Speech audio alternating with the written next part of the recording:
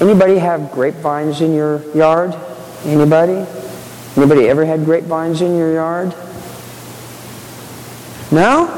Wow, I figured over here in Marin there would be lots of grape growers.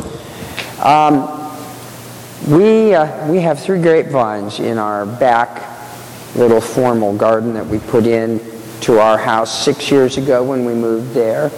And we bought these things. They were fairly spindly. They were short little things in like a 1-gallon pot, and we put them in to the garden, and we fertilized them, and we watered them, and they grew like crazy. And now, 6 years later, they would take over the yard like kudzu in the South if I let them. They just keep growing and growing and growing, and it's almost like you turn around and look at something and you turn back a minute later and they've grown a foot. So I am constantly pruning these vines, not only to keep them from taking over. I mean, they'll put out tendrils. I have a couple of citrus trees planted about 10 feet from where the grapevines grow. And they will send out shoots, and they will grab onto those citrus trees and wrap themselves around them.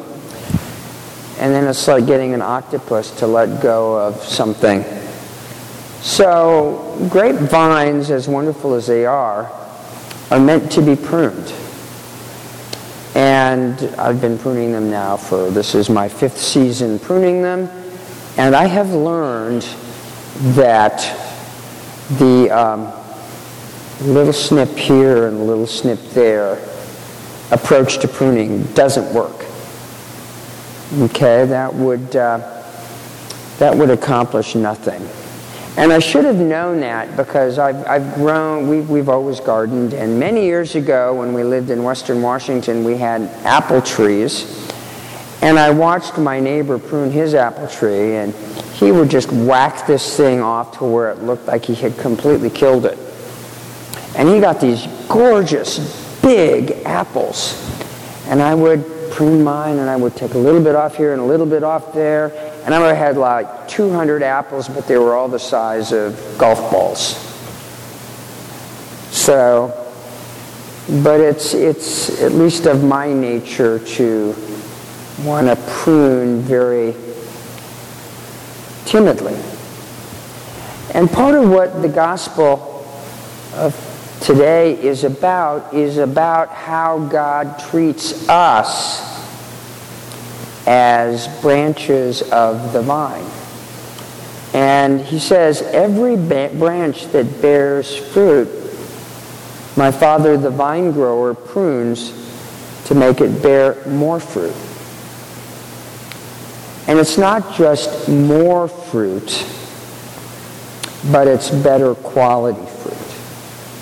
I think that's the key for me to understanding this scripture, is that grapevines left untended, undressed, just let to run rampant, will produce tons of fruit.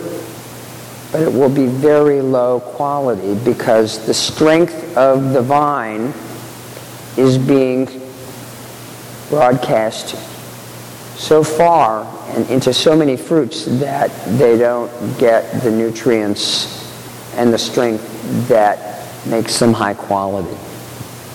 And so the key to growing really good grapes is to grow fewer of them, but have them be better quality. And that's what Jesus is talking about, you know. If you don't bear fruit, you don't have any business being part of the vine. But if you are going to bear fruit, I want that fruit to be really good quality fruit. Because I know you, and you're not junk. You're not junk. You're not mediocre. You're parts of my vine. And you are wonderful. You are to be fruitful and multiply as God declared when He created you.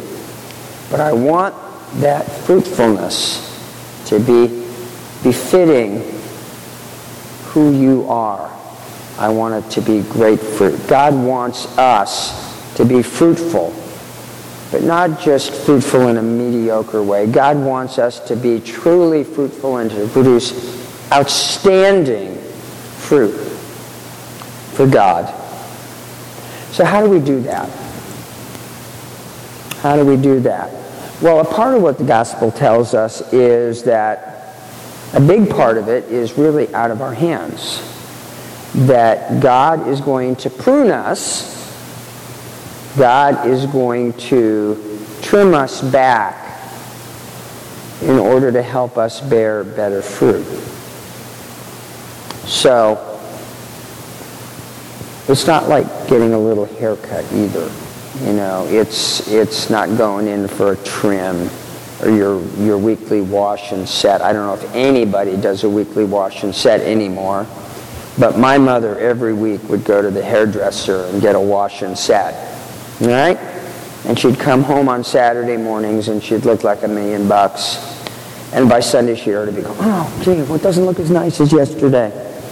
But the pruning that God is doing in us is God is taking those less productive parts of our personality, those less productive parts of our faith life, and God is saying, you know, I love you, you're doing good work, but you're capable of better, so this part of you has got to go. You know, great job. I just want a little more, so I'm going to ask you to give up this. And we tend to not like that, right? I mean, you know, if my wife says, I love you, but would you please stop doing this? My reaction is, I like that, I love you. But it's when you say, but. However, God knows better than we do. God wants us to be fruitful in the ways that God knows we can produce the best fruit, the best results. So God is going to say to us, you know, maybe you ought to do less, but do it better. We live in a society that values busyness, huh? My wife was up this morning. Before she went to church, she mopped the kitchen, the bathroom, the laundry room, the breakfast room. I'm just trying to get myself up and washed, shaved, get my teeth brushed, remember to put my hearing aids in, you know, eat breakfast before I get out the door. But she, my wife more than anything else, hates a wasted moment.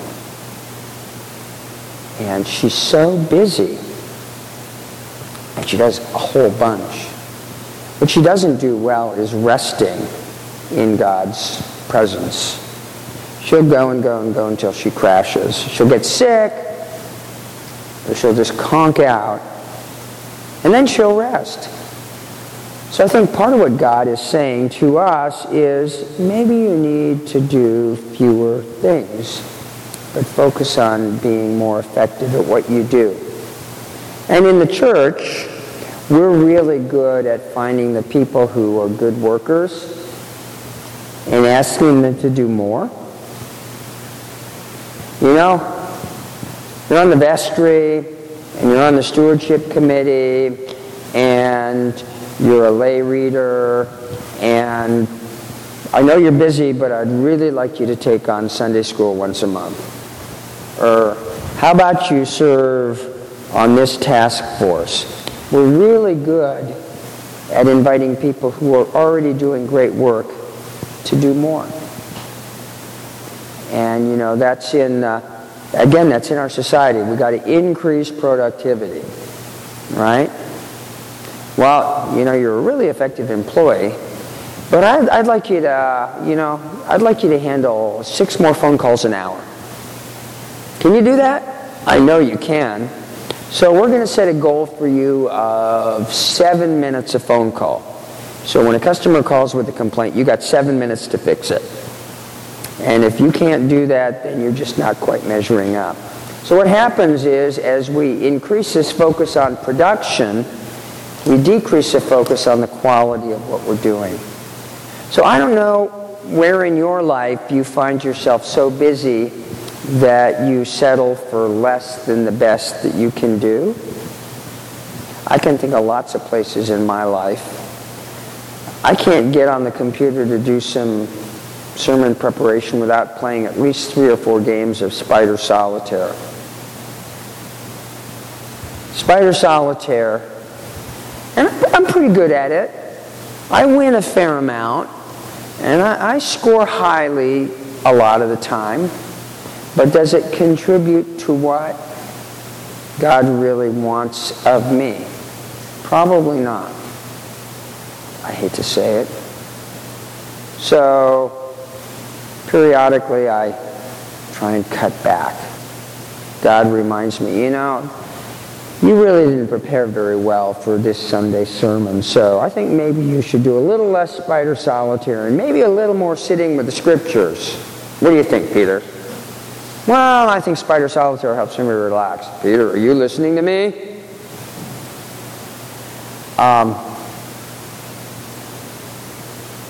You're laughing with me, right? Not at me. Okay. You've been there. Maybe it's not Spider Solitaire. Oh, it is. Okay. It was Mahjong Titans for a while. Whatever it is. But we find that in our lives. We find just so many things that can sap our energy and our focus. Perhaps it's worry.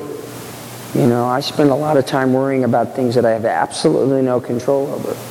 I spend a lot of time worrying about things that might happen rather than doing what I can do to prevent them from happening and then just dealing with them as they come. So, to be a fruitful part of the vine is to accept that God is going to lop off parts of our life that are less productive.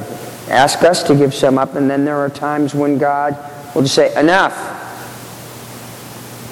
I'd been a priest for 15 years when I was diagnosed with cancer. And so 11 years ago I had this neck muscle removed and the tumor on my tongue removed. And I had radiation and chemotherapy, and I missed 6 months of work at the church. Bishop came to visit me in the hospital and said, "You're on disability leave." And I said, "Oh, if I can just have a week off, I'll be okay." And he says, "You are on disability leave. That is not a suggestion. I am your bishop." Now, I don't think God gave me cancer to get me to slow down and focus. But one of the advantages of that experience was I learned so much about myself. And I learned so much about my ministry.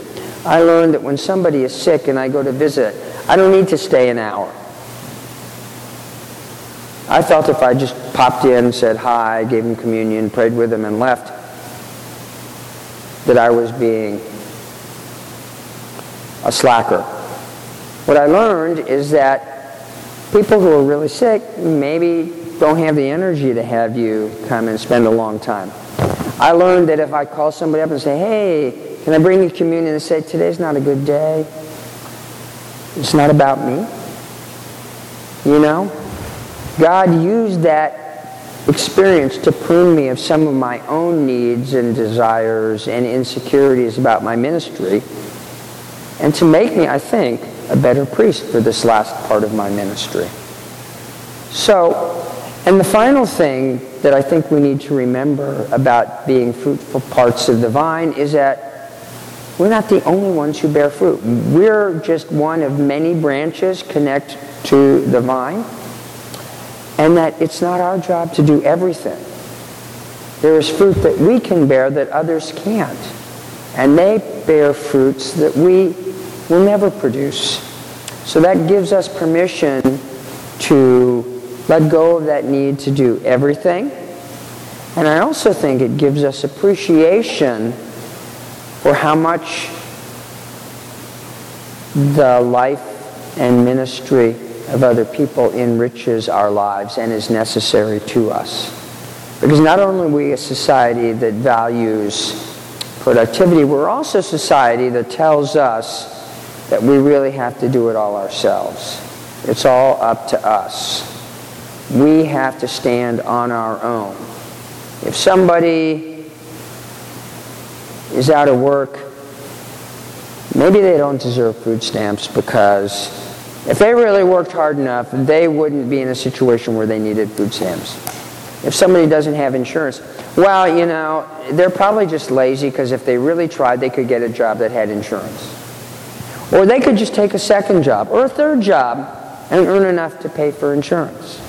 And we live in a society that tells us that if we can't provide all of our own needs, we're failures. And part of what this vine image is about being one branch on a vine and knowing that we need what others have to offer as well. And that our strength comes not from being self-sufficient, but from being part of something much bigger that is connected to Christ. And that's not just true as members of the church or as followers of Jesus. It's true in all aspects of our life. We live in a society, you know, where I'm a Democrat. I don't need those Republicans. The world would be so much better off if all those Republicans would just go away. Or,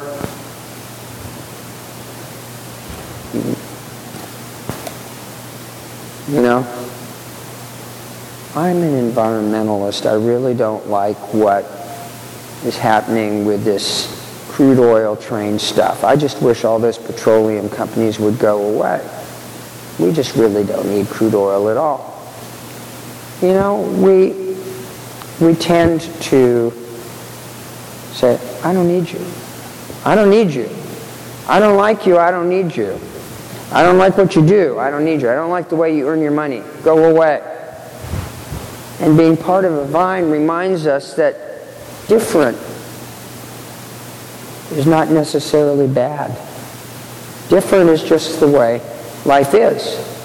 And if I can like you, and if I can talk to you, even if I disagree with you, then we can stay connected. Then we can be part of one society, one community, doing the work that needs to be done. So, grapevines. Grape. I love grapes. I used to love wine before I discovered that I became a much better person when I didn't drink anymore.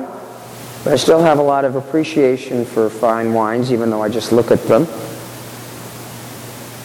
And I have a lot of appreciation for the beauty of a garden with grapevines in it.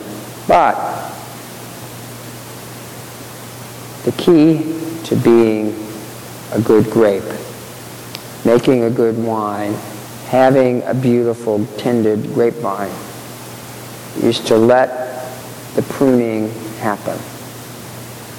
To shape that and to mold that vine into the best vine it can be. And that's the story with us.